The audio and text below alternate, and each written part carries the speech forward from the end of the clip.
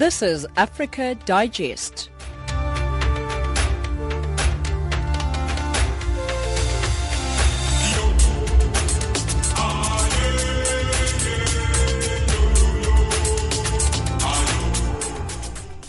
Good evening and welcome to Africa Digest. You're listening to Channel Africa, the voice of the African Renaissance. We're broadcasting live from Johannesburg on the frequency 9625 kilohertz on the 31-meter band across southern Africa. I'm Jazarad. In the studio with the news up ahead will be Amanda Machaka, Wisani Matabula with your economics report, and Fikile Lengwati with your sports updates. Our top stories this hour on Africa Digest. We're bringing you the latest on the missing Algerian plane reported to have crashed with 116 people on board. Peace talks between the Juba government and rebels resume next week in the Ethiopian capital of Addis Ababa. Will it yield better results this time, or should we keep our fingers crossed? And hope for HIV treatment as Medicines Patent Pool. MPP signs a new licensing agreement with pharmaceutical company Gilead Sciences. In sports news, Sri Lanka are 305 for the loss of 5 wickets on stumps on day one. Now with the news, here's Amanda Machaka.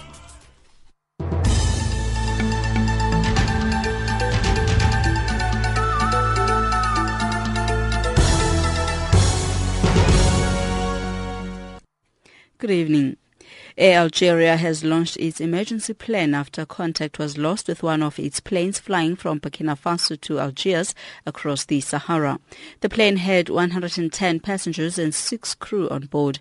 An unnamed company source says the plane was not far from the Algerian frontier when the crew was asked to make a detour because of poor visibility and to prevent the risk of collision with another aircraft. It says contact was lost after the change of course. Egypt says foreign intelligence services are prime suspects in an attack last week that killed 22 soldiers near its border with restive Libya. Unidentified militants firing rocket-propelled grenades and machine guns attacked a checkpoint in Egypt's western desert last Saturday. The attack followed repeated Egyptian warnings of a possible spillover of violence from Libya, which is awash with weapons and gripped by unrest since its 2011 uprising. Interior Ministry spokesperson Hani Abdel Latif says the terrorist operations in Egypt are carried out by terrorist elements, mercenaries trained in Afghanistan, Syria and Iraq, and recruited by foreign intelligence services. East Africa's regional trade bloc IGAD, which has been pushing for resumption of stability in South Sudan, has announced that peace talks between the Juba government and rebels will resume on the 30th of this month in the Ethiopian capital Addis Ababa. IGAD's announcement comes shortly after the United States sent a special envoy to Juba to push for the resumption of the talks. U.S. Special Envoy to South Sudan, Donald Booth. 300,000 or more in neighboring countries as refugees. 1.1 million, so about a tenth of the population internally displaced. 3.8 million, almost 4 million people are at this point already experiencing severe food insecurity. Rwandan President Paul Kagame has named a fresh government a day after appointing a new prime minister, reshuffling some posts but maintaining key ministers. Under Rwanda's constitution, new ministers must be chosen or old ones reappointed after a new prime minister is named by the president. No clear reason has been given for the change. New Prime Minister Murezeki is a member of the Rwanda's second-largest political party, the Social Democratic Party, a member of the ruling coalition. He is the 5th Prime Minister since the Rwandan genocide of 1994. And finally, BirdLife International has launched the Red List of Threatened Bird Species for the first time on behalf of the International Union for the Conservation of Nature. Dr. Stuart Butchert, BirdLife's head of science, says most of the threats are as a result of a loss of habitat and climate change impact. The most widely used and authoritative system for identifying which species are closest to extinction, and therefore the ones that are the most urgent priorities for conservation, is the IUCN Red List, the International Union for the Conservation of Nature. And BirdLife International is designated as what's known as the Red List Authority for all birds on the IUCN Red List. So basically we're responsible for compiling and assembling information on all 10,000 or so of the world's birds. I'll be back with some headlines at the bottom of the hour. Africa Digest.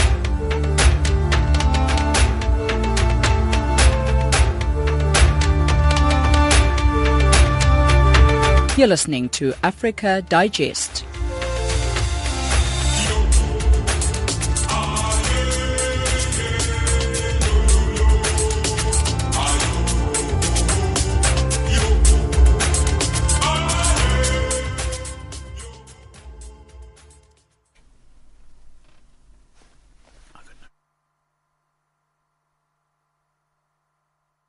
Africa Digest.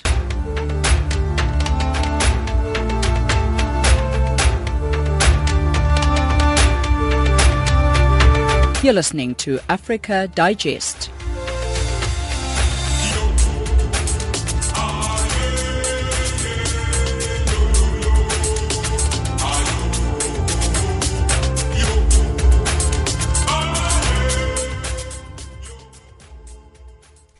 A top story. Good evening. Welcome to the show. This is Africa Digest. I'm Jazz Arad, and you're listening to Channel Africa live from Johannesburg. Heavy sandstorms are hampering the search operation of the wreckage of the Air Algeria flight that went missing en route from Burkina Faso to Algiers and then crashed. There were 116 people on board, almost half of them French citizens. The French government says the plane disappeared from radar over northern Mali. For a perspective on the missing plane, Dashan Moodley spoke to Lyndon Burns, an aviation specialist in South Africa. We know, obviously, flying over North and West Africa with the Sahara, one would expect there to be dust storms and sandstorms. That's part of life in those, in that part of the world, as it is in the Gulf. It doesn't mean that presents any specific undue threat to safety. It just means that in operating aircraft, people have to be cognizant of that and fly appropriately.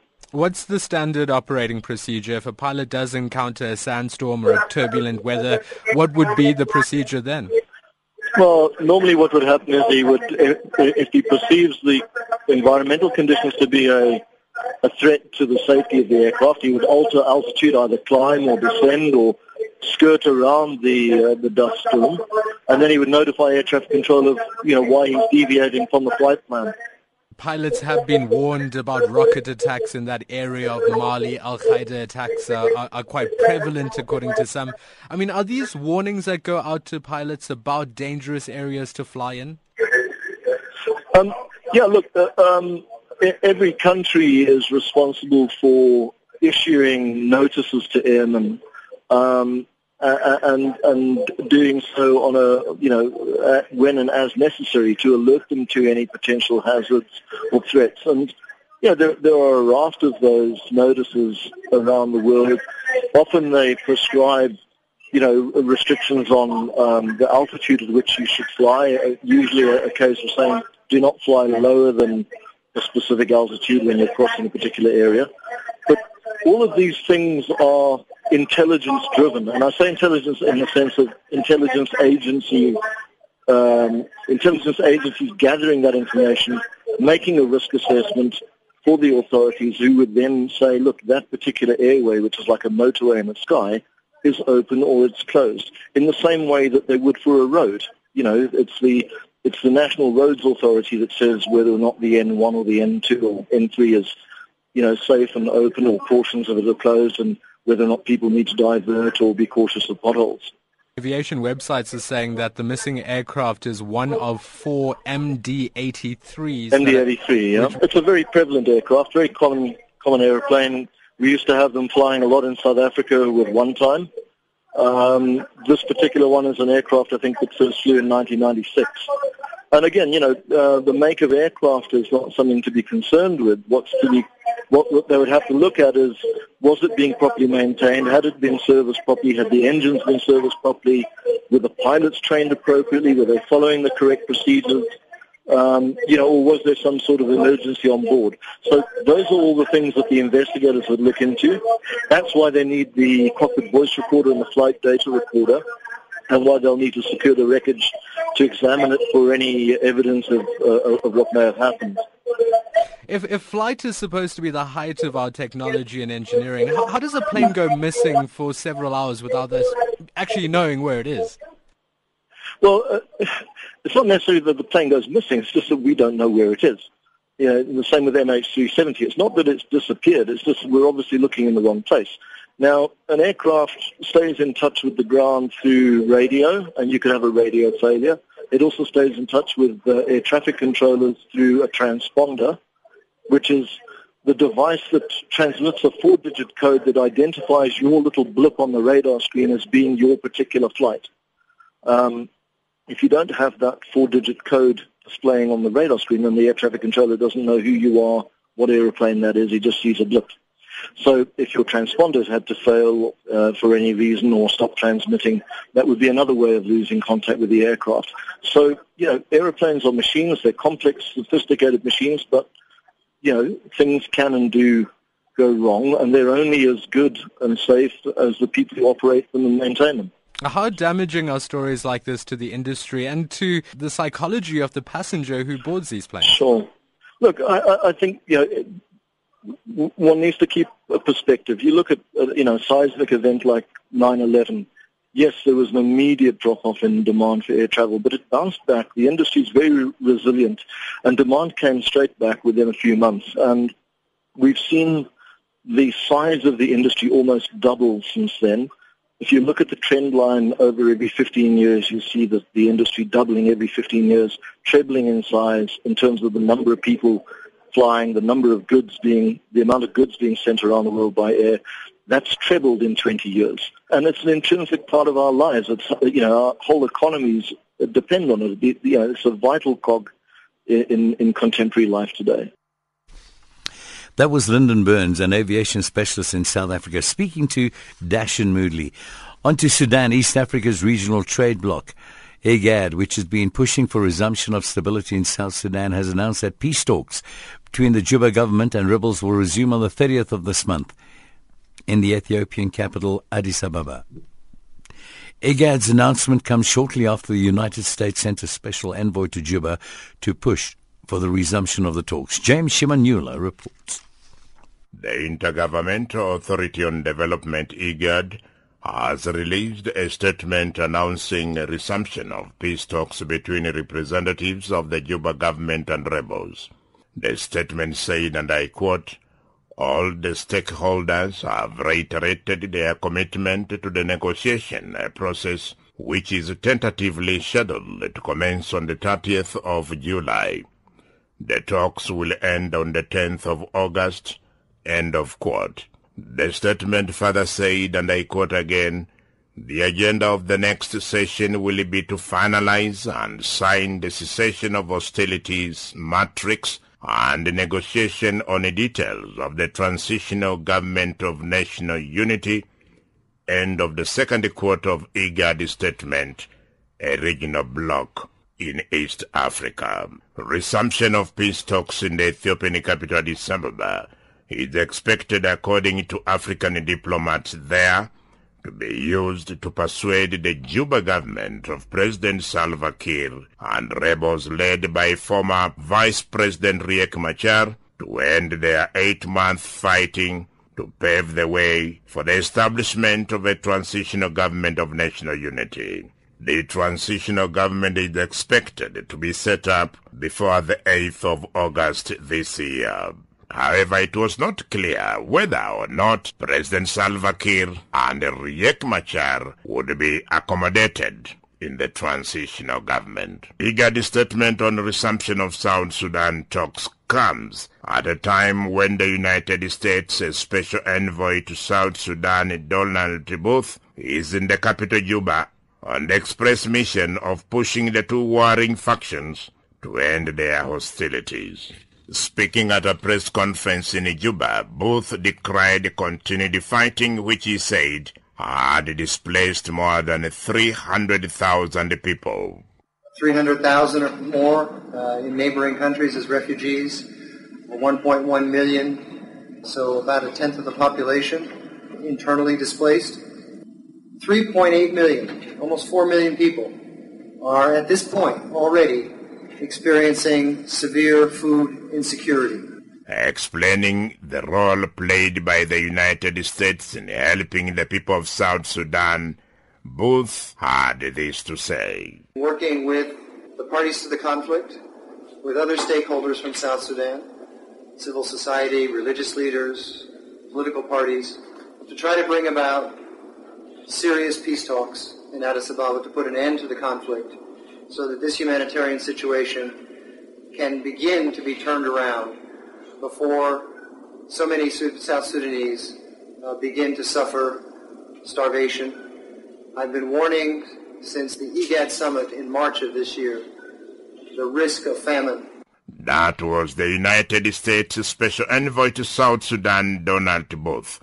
Since December 15th last year, South Sudan has been thrown into a state of instability as both the government and rebels step up their battle to seize strategic places in various parts of the country. Already the rebels claim to be controlling the oil-rich states of Upper Nile and Unity in the northern part of the country where rebel leader Riek Machar has his strongholds. But the government claims to be in full control of other 8 states, including the troubled state of Jonglei, northeast of the capital Juba. Reporting for Channel Africa, this is James Shimanyula.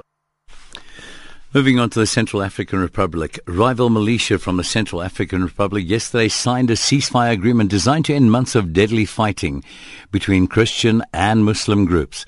The mainly Muslim Seleka rebels have dropped their demand for the partition of the country into a Muslim north and a Christian south.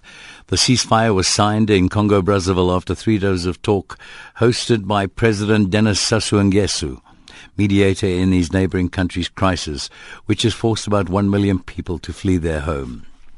The country has been mired in chaos since the Seleka seized power in a March 2013 coup.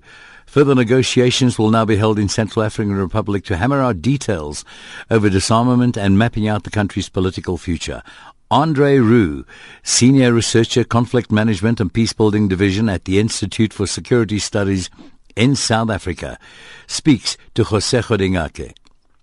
The fact remains that you have to have political dialogue and engagement to develop an overarching peace process or strategy to move forward, from which individual interventions that can reach down to ground level can be initiated and carried through, that can be supported by a peacekeeping mission.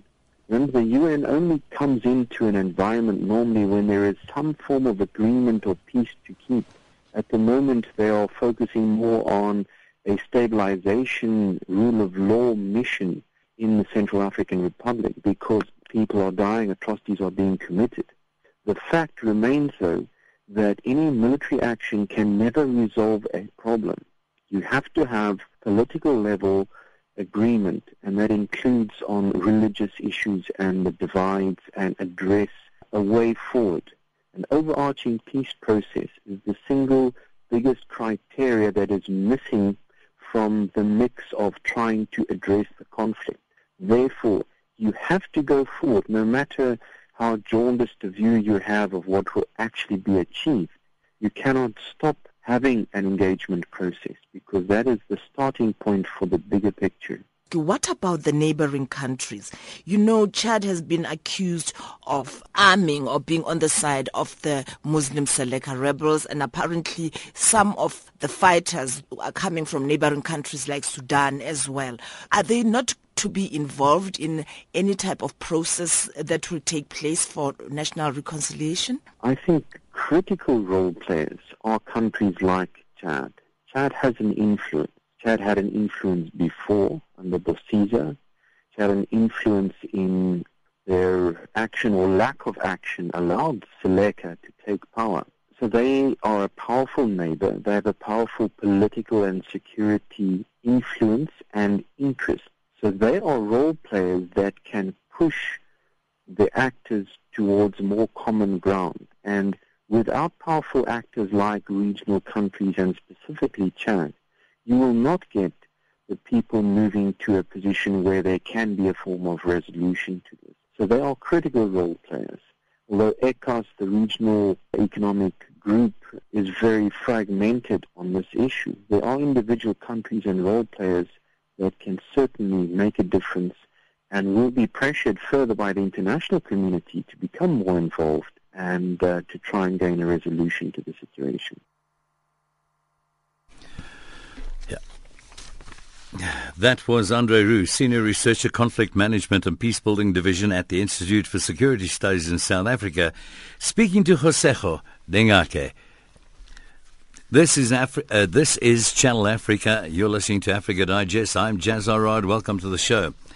Scores of Zimbabweans and Palestinians yesterday held a solidarity march over the alleged atrocities being committed in Gaza and handed over a petition to the Zimbabwean parliament to seek its assistance in helping end the conflict.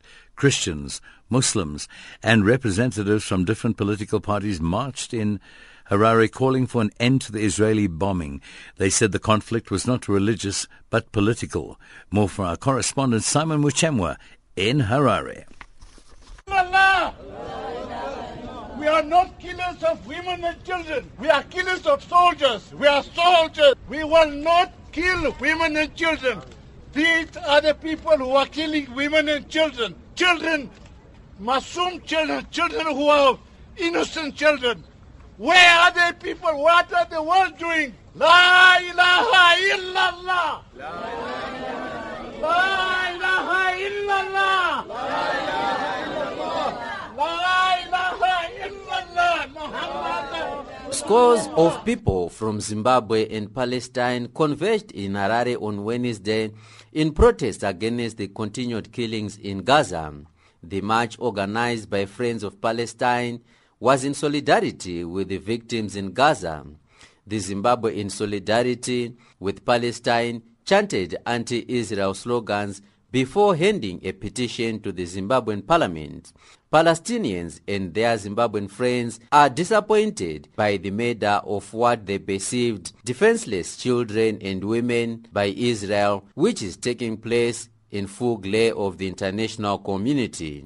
Chairperson of the Zimbabwean Solidarity with Palestine, Tawanda Makore, had this to say. We are Friends of Palestine. We are here to express our solidarity with the people of Palestine. You realize what is taking place there in Palestine, that Palestinian civilians, they find themselves in a war imposed on them, a senseless war, a war of greed, a war which is based, premised on wrong reasons, which is said to be on religious grounds, when in actual sense is a clear case of human rights violations.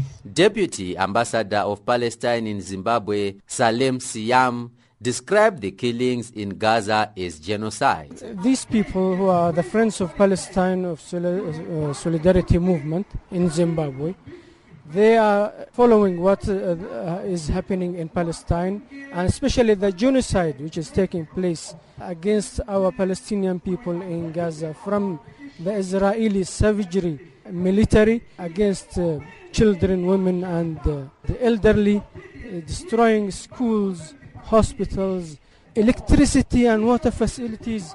They are actually targeting human life.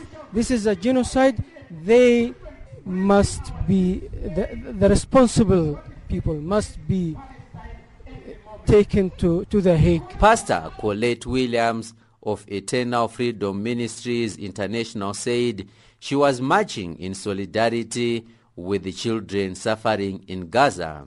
She had this to say. I'm concerned about the killing of children. I don't believe it is of God, because Jesus himself said, "Suffer not the little children, but to come unto me." And I believe they are his creation. And I'm mourning with the mothers in Israel as we speak, because it's a very painful thing to lose a child. This is not about religion. At the end of the day, it's about humanity. And I believe that children have the right to live.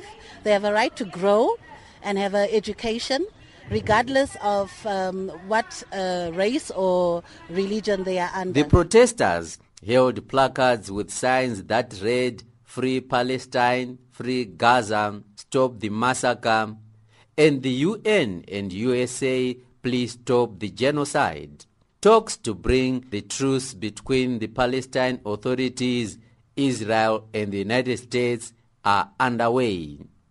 Reporting for Channel Africa in Harare, Zimbabwe, this is Simon Muchemwa. Africa Digest.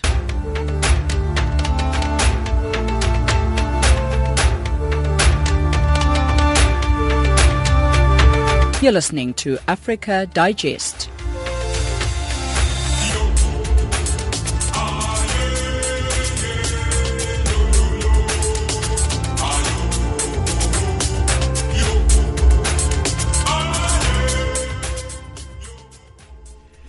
You're listening to Africa Digest. This is Channel Africa. I'm Jazz Arad. If you've just tuned in, welcome to the show. Still ahead to come, our economic report.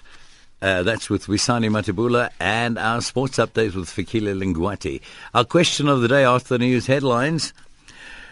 Right now, Al Jazeera reports say an Egyptian judge released his reasoning for sentences issued against 3 Al Jazeera journalists, saying they were brought together by the devil to destabilize the country. The main evidence cited in the 57-page document obtained by Associated Press yesterday was footage produced by the journalists that included voices critical of the government and showed the turmoil in Egypt after the overthrow of Islamist President Mohamed Morsi, as well as interviews with families of those killed in the crackdown on Morsi supporters. Judge Mohamed Shahata convicted and sentenced the 3 journalists, Australian correspondent Peter Gresti, Egyptian-Canadian Acting Bureau Chief Mohamed Fahmy, and Egyptian producer Bahar Mohammed to 7 years in jail over charges linked to aiding the Muslim Brotherhood, which the government declared a terrorist organization after the military's ouster of Morsi, a Brotherhood leader. Selina Ntobong reports. The sentencing of these journalists raised a storm of international denunciations. Rights groups called the trial a sham that sends a chilling message to the press. The defendants and Al Jazeera denied the charges, saying they were being prosecuted merely for doing their jobs. The 3 were convicted for allegedly spreading false information, faking reports to show that the country was on the verge of a civil war, and for aiding the Brotherhood's goal in portraying Egypt as a failed state.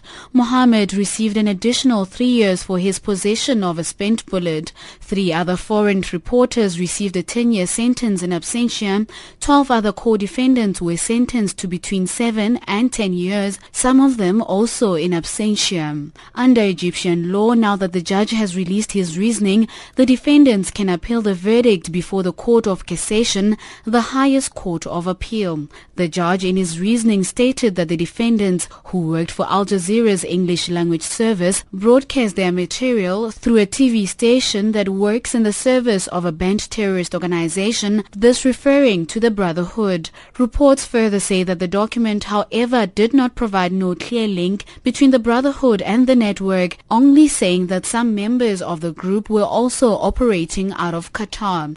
Judge Shihata rejected defense lawyers' arguments that evidence put forward by state security investigators was insufficient and based on anonymous sources. Shihata said he found the evidence compelling and found no false allegations or contradictory statements in investigators' testimonies. With the release of the judge's reasoning, the defendants have 1 month to present their appeal, and it is up to the Cassation Court to accept it or not. The court does not rule on the validity of evidence, however, only on whether the judge observed the law and proper procedure in his verdict. The court can order a retrial or uphold the sentence. Reporting for Channel Africa, I am Selina Ntobong.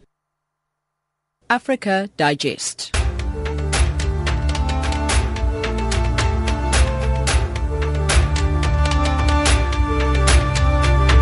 You're listening to Africa Digest.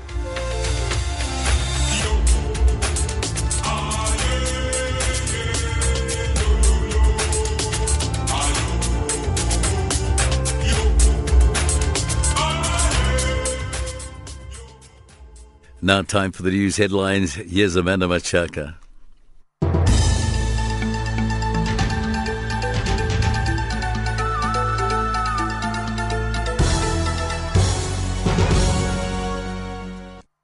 Thanks, Shaza. Good evening.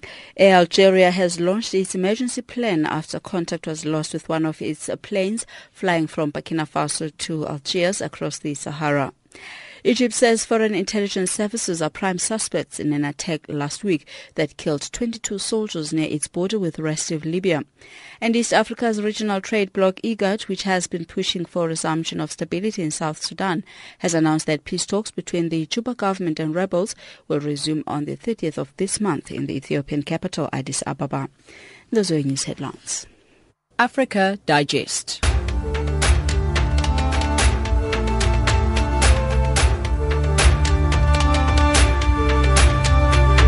You're listening to Africa Digest.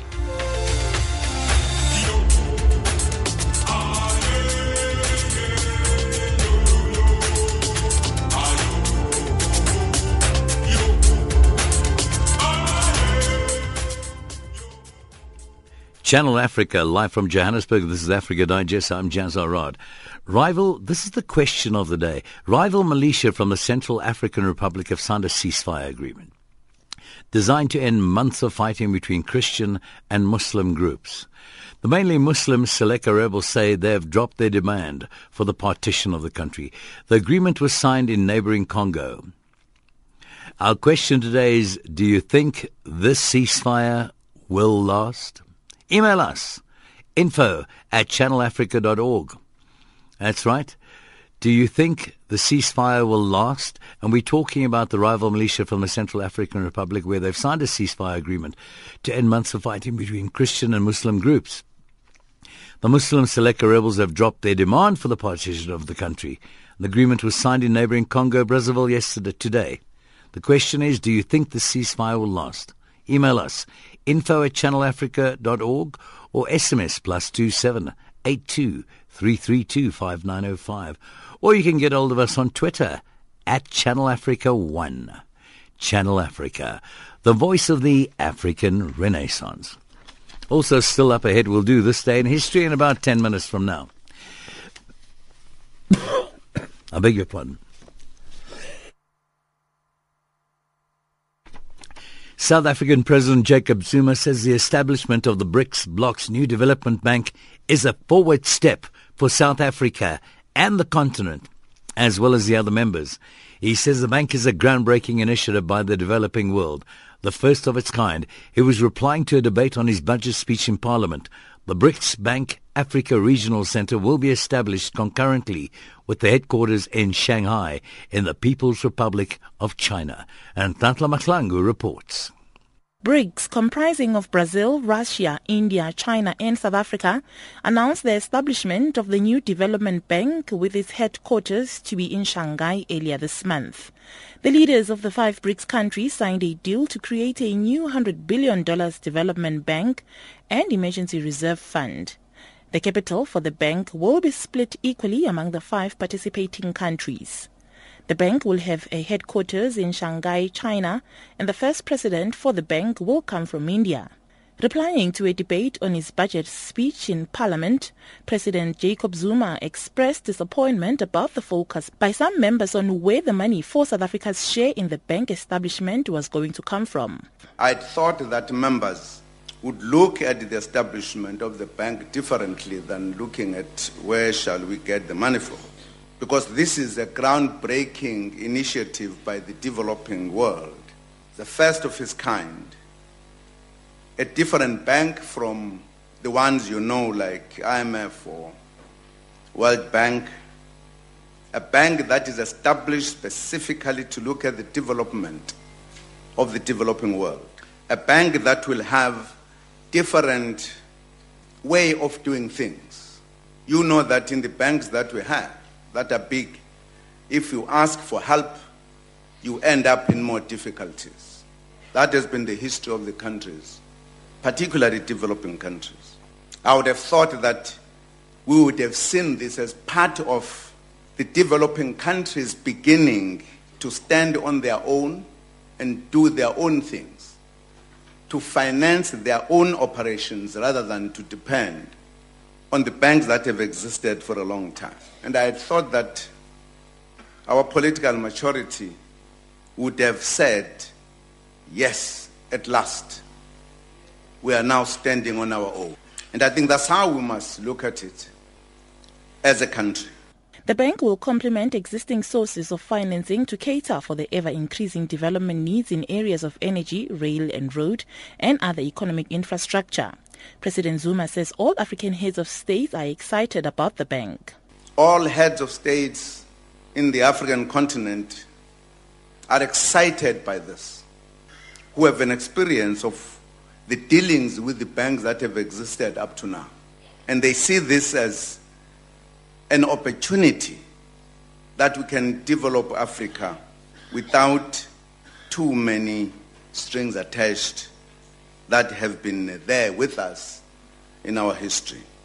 We should be excited by this. We should take it as a development. We should take it as an advance. It's not a backward movement.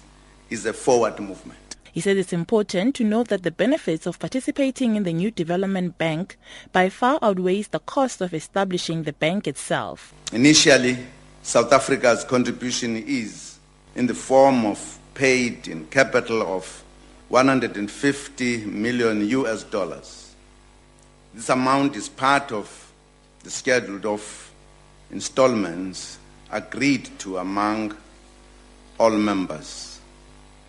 The bank will have authorized capital of $100 billion US with $50 billion US subscribed. All countries will contribute equal capital to the bank. It is important to note that the benefits of participating in the new development bank by far outweigh the costs of establishing the bank itself. President Zuma told the members of parliament that South Africa will continue to lead its international relations program premised on building a better Africa and a more just world, and to promote mutually beneficial relations with various countries and regions of the world. He says they'll continue to building a stronger and more effective African Union so that it can drive the African agenda. Reporting for Channel Africa, I am Nhlanhla Mahlangu in Johannesburg. The family of the late Cameron Dalziel, a South African helicopter pilot who was on board the ill-fated Malaysian's MH17 airliner that crashed in Ukraine last week, says international media reports that there was activity on his credit card after the incident are untrue. Dalziel was among the 298 people who perished when the plane was allegedly shot down over Ukraine. Dalziel, who was living in Malaysia, was on his way home from a meeting in Amsterdam in the Netherlands. The repatriation of some 200 bodies from the site of the incident is currently underway. Minoshni Pillay reports. Emotional and gripping scenes were broadcast around the world as the first of some 200 bodies arrived in the Netherlands. They'd finally been recovered from the crash site in eastern Ukraine. The world watched as coffins were loaded onto hearses and driven under police escort to a military base at Hilversum south of Amsterdam. Here, forensic experts from Britain's Interpol would begin the painstaking and long process of identifying the remains. And for one young family in Umhlanga, north of Durban, they watched these scenes with particular heartbreak. Their father and husband, Cameron Deal, was among those in the coffins. But the chance that he is not among the recovered bodies remains. The family have not yet received any word in this regard from authorities in the Netherlands yet. Cameron's brother Campbell says the images of the coffins arriving were hard to watch. Eventually, the respect and the dignity was given. I actually got respect and dignity for human life again because, with the respect that my brother was, as well as everybody else, hopefully my brother was in one of those coffins, but we don't know. The compassion that people showed yesterday, was very moving, especially with all the people on the side of the road. My mum was moved to tears, and it was heartfelt. Meanwhile, Campbell Deal has disputed international media reports that his late brother's wife, Rainey, was forced to cancel Cameron's credit cards after she noticed activity on them after the incident. Deal says his sister-in-law was advised to cancel the credit cards simply as a precautionary measure.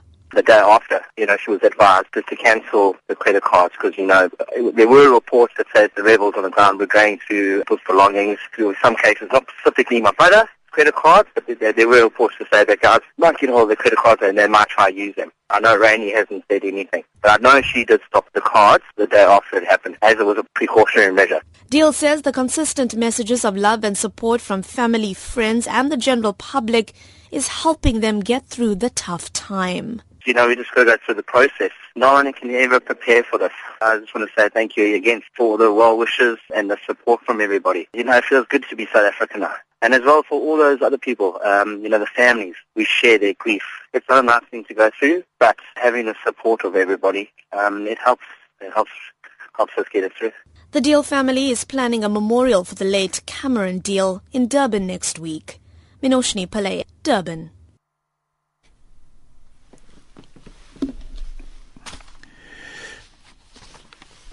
This is Channel Africa. AIDS activists and civil society organizations in South Africa have welcomed an announcement by the country's health minister, Dr. Aaron Motsoaledi, to treat HIV-positive patients with antiretrovirals at an earlier stage. Starting January next year, Motsoaledi made the announcement yesterday during his budget vote speech in Parliament. To help us understand the implications of this, here's John Ashmore, Deputy Head of Mission for the medical humanitarian organization Doctors Without Borders, or MSF, in South Africa. We're all very happy about the news. It's good news. This is coming into line with WHO recommendations for South Africa, again, leading the way, I think, in that regard, but also coming into line with other countries such as Zimbabwe, Malawi, Mozambique, who've also moved to the new WHO guidelines for treating HIV. Now, you mentioned that the new treatment regime will be in line with guidelines introduced by the World Health Organization. In a nutshell, what exactly do these guidelines recommend? So, they recommend, in terms of the new CD4 threshold of 500, so that's basically when people are a little bit less sick than previously. They can now be initiated on ARVs when their immune system is less compromised. So, you don't have people hopefully coming in at death's door kind of thing in order to receive their treatment. But certainly there's also focus, another interesting aspect of the guidelines is the focus on viral load detection, which looks at how much virus is in people's blood, and that's a very accurate measure of seeing whether ARVs are actually working and whether people are staying on their treatment. Viral load tests are available in South Africa, and we just need to be using them to make sure that people are adhering to their treatment, staying on their treatment, and keeping healthy. But how realistic is such a policy shift for a country like South Africa, whose health system is plagued by many challenges? Well, I think, it's certainly there's been some criticism from a number of voices in South Africa that, we've now extended, or the Department of Health has extended eligibility for ARVs to, people who are less sick. But at the same time, we're still not finding everyone who was eligible previously for ARVs. So not everyone is on ARVs who should be on ARVs.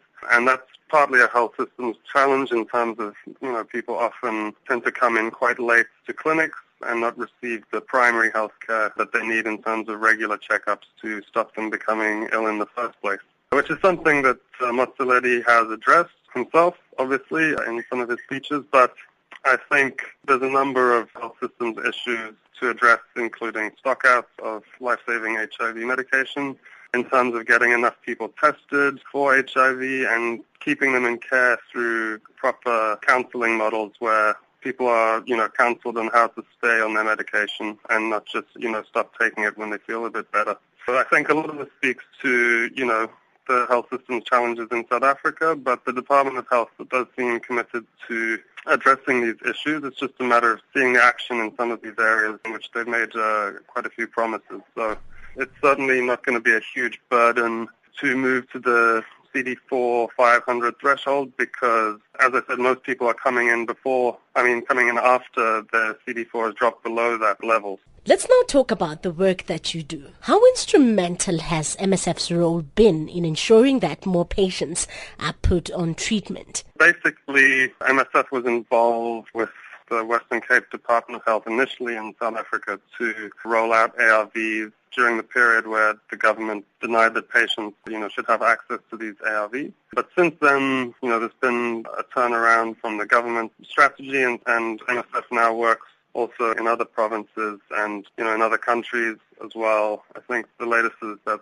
MSF is currently treating 210,000 patients in 23 countries and different contexts for HIV. So they're putting a lot of people on treatment themselves, but they're also, experimenting, to see what the next thing is for getting people on treatment and retaining them in care and getting them tested for HIV. For example, we have a project in KwaZulu-Natal where we already have switched to the CD4 500 threshold for initiating patients on treatment in partnership with the KZN Department of Health. We're definitely doing quite a lot in the region and in the country, South Africa.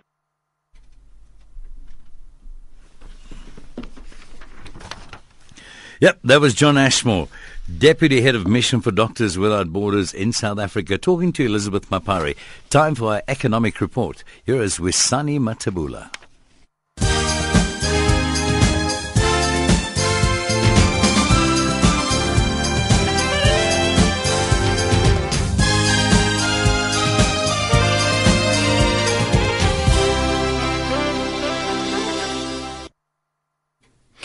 Thank Jazza. Egypt steel companies have filed a petition against the rebar and wire rod imports from China, Turkey and Ukraine. This is the latest move in a quest to protect the fledgling industry from low-priced imports.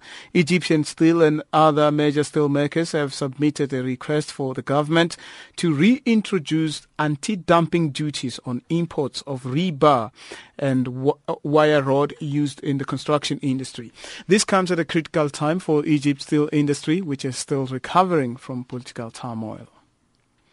The Cape Chamber of Commerce says the trademark protection of rooibos tea bodes well for the country. South Africa has been given geographic indicator status following an economic partnership agreement between Southern African countries and the European Union. Head of the Chamber, Janine Maybeck. It affords protection to South African producers of rooibos, the farmers, the people adding value to rooibos. It's protection in the form that no one else in any other country or region within South Africa can produce a product and call it rooibos. In the same way, a champagne can only be produced in the Champagne region of France. IRIS, a principal supplier of share market and wealth management systems in Australia, Asia, Canada, New Zealand and the UK and South Africa, has created a Twitter tool that allows anyone following its data account to request share price information from it using tweets alone at and no cost. Users can request market data from the Johannesburg Stock Exchange, London Stock Exchange, Australian Stock Exchange, New York Stock Exchange and the Nasdaq. Managing Director of IRIS, Ashley Mendel-Woods, explains how the system works. Our main sort of focus is to supply trading and market data technology as well as wealth management solutions to stockbrokers, banks and the insurance companies, and we traditionally have provided desktop type systems that sit on your computer, and then more recently moving into things like iPad and mobile devices as things have obviously developed. Shares of Facebook hit a record high today. This after a surge in mobile advertising revenue helped the world's biggest social network trounce analyst expectations for quarterly profit and revenue. The company's shares rose 7.6% to a high of $76.74 in early trading on the Nasdaq. At that price, Facebook's market value is just short of $200 billion, putting the company in position to overtake IBM Corporation as the fourth largest U.S.-listed technology company. The top three are Apple, Google, and Microsoft. Still about U.S. companies, General Motors reported a much lower second quarter profit due to numerous calls and the expected cost of $400 million for a compensation fund for those killed or injured by a defective ignition switch. GM also reiterated that it expected a moderately improved operating profit this year. The company says its future recall costs will be slightly higher than historic rates. Financial indicators, the dollar at 10.53 South African rands, at 8.7 Botswana Pulas, and 6.08 Zambian Kwachas. It's also trading at 0.58 to the British pound and 0.73 to the euro. Moving on now to commodities. Gold $1,297, platinum $1,473 a fine ounce, Brent crude oil $108.15 per barrel. And that's how it's looking.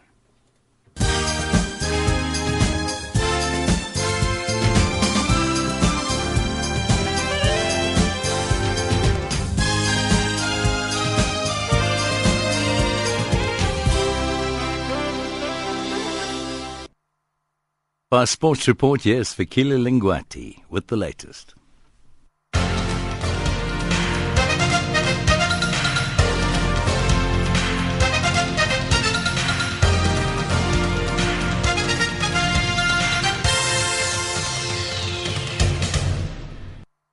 In our sports update this hour, we're starting off with cricket news. Mahela Jayawardene hit a classy unbeaten century to help Sri Lanka close on 305 for 5 on the first day of the second test against South Africa in Colombo. In a chanceless 6 hours at the crease, Jayawardene finished on 140 not out, made off 225 balls including 1 6 and 16 fours to give Sri Lanka a solid start in their bid to level the two-match series. South Africa picked up 2 wickets in the final session, dismissing captain Angelo Matthews for 63 and Kituwaram Vetanage for 13. The South African bowlers toiled onto a unresponsive batting pitch at the Sinhalese Sports Club as Sri Lanka added 97 runs in the afternoon session. Meanwhile, Zimbabwe cricket chairman Peter Chingoka has stepped down from his post after 2 decades at the helm. The 60-year-old Chingoka tendered his resignation at the association's extraordinary general board meeting. He was the first black person to assume the role, having taken over from Dale Elman Brown in 1992, just before Zimbabwe attained test status. During his reign, Zimbabwe cricket moved from relative stability to a series of difficulties with player strikes over non-payment of dues. ZC Managing Director Wilfred Mugondiwa confirmed Chingoka's resignation with a formal announcement to come later. And on to Commonwealth news. The Chief Executive Officer of the Commonwealth Games Federation, Mike Hooper, has been responding to questions about the exclusion of the Welsh boxer Fred Evans from the Games. Evans, Olympic silver medalist and favourite for the gold in the welterweight division, is being refused accreditation after checks with the British Home Office and Commonwealth Games Accreditation Decision Board. Cooper says background checks are carried out before accreditation is granted. First and foremost, the CGF itself doesn't get directly involved in undertaking background and security checks. All of us in this room to receive our accreditation cards were subjected to those, and if we failed it, we would not be sitting in this room with an accreditation card, myself included. The reality is, for all major events, a lot of you were at London 2012, the exact same process applied, and the appropriate authorities, the Home Office, police, etc., undertake the background checks and processes. There's a Games Accreditation Decision Board who reviews all these cases, and those policy parameters are set through that body. Decisions are taken, and it's made very clear, including Commonwealth Games Wales, for example, all Commonwealth Games associations signed up and agreed that should anyone fail a background check, then they would not get an accreditation. And Dikgang Ngobo came off the bench to help the South African men's under-20 national team to a 1-1 draw against Burkina Faso in an international friendly match played on Wednesday at the Stade du Fort out in Ouagadougou. Ngobo took just 5 minutes on the pitch after replacing Skhumbuzo Mazibuko to equalize for South Africa in the 58th minute. The home side had taken the lead 6 minutes from the break after defender Obrima Posa was adjudged to have handled inside the box. Jean-Emmanuel Zongo coolly slotted from the penalty spot, sending South Africa's goalkeeper Jethrin Bah the wrong way. The squad travels to Bamako for a date with Mali on Saturday. The remaining 2 matches will be against Senegal in Dakar and Ivory Coast in Abidjan. And finally, with golf news. Wind gusts of up to 60 kilometers per hour forced the suspension of the second round of the Vodacom Origins of Golf presented by Samsung at the Arabella Golf Club. Trevor Fisher Jr. is leading. Michael Flismas reports.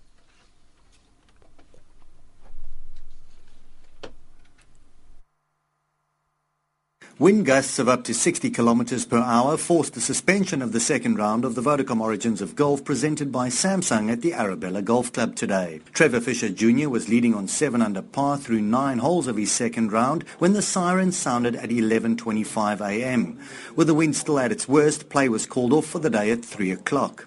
Andrew Kerlewis was one of those happy to be back in the clubhouse. You make up your mind when you're standing over the ball what you want to hit, and then the gusts come along. Either you stop in time or halfway through your swing it comes and then you really are buggered.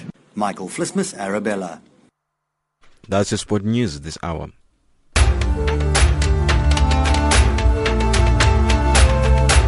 This is Africa Digest.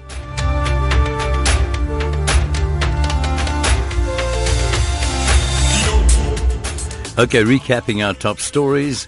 Peace talks between the Juba government and rebels resume next week in the Ethiopian capital of Addis Ababa. Hope for HIV treatment as Medicines Patent Pool MPP sign a new licensing agreement with pharmaceutical company Gilead Sciences. And in sports news, Sri Lanka are 305 for the loss of 5 wickets on day 1. Wrapping up Africa Digest today from myself, Chanzo Rod, producer Lebo Monamacholo, technical producer Mela Mukwena, and the rest of the Africa Digest team, thank you for listening. Any comments?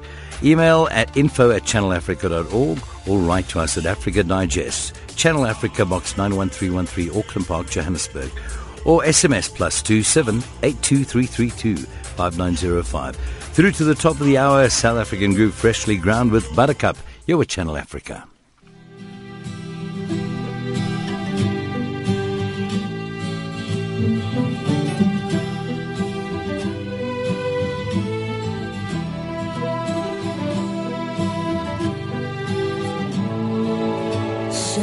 Hey, I found a pretty little buttercup while I was walking one day, and she was such a pretty little buttercup. I saw her walking one day. I said, hey, you're such a pretty little buttercup. I'd like to take you away, but oh, you're such a pretty little buttercup. I don't believe that you would stay. Oh, no way.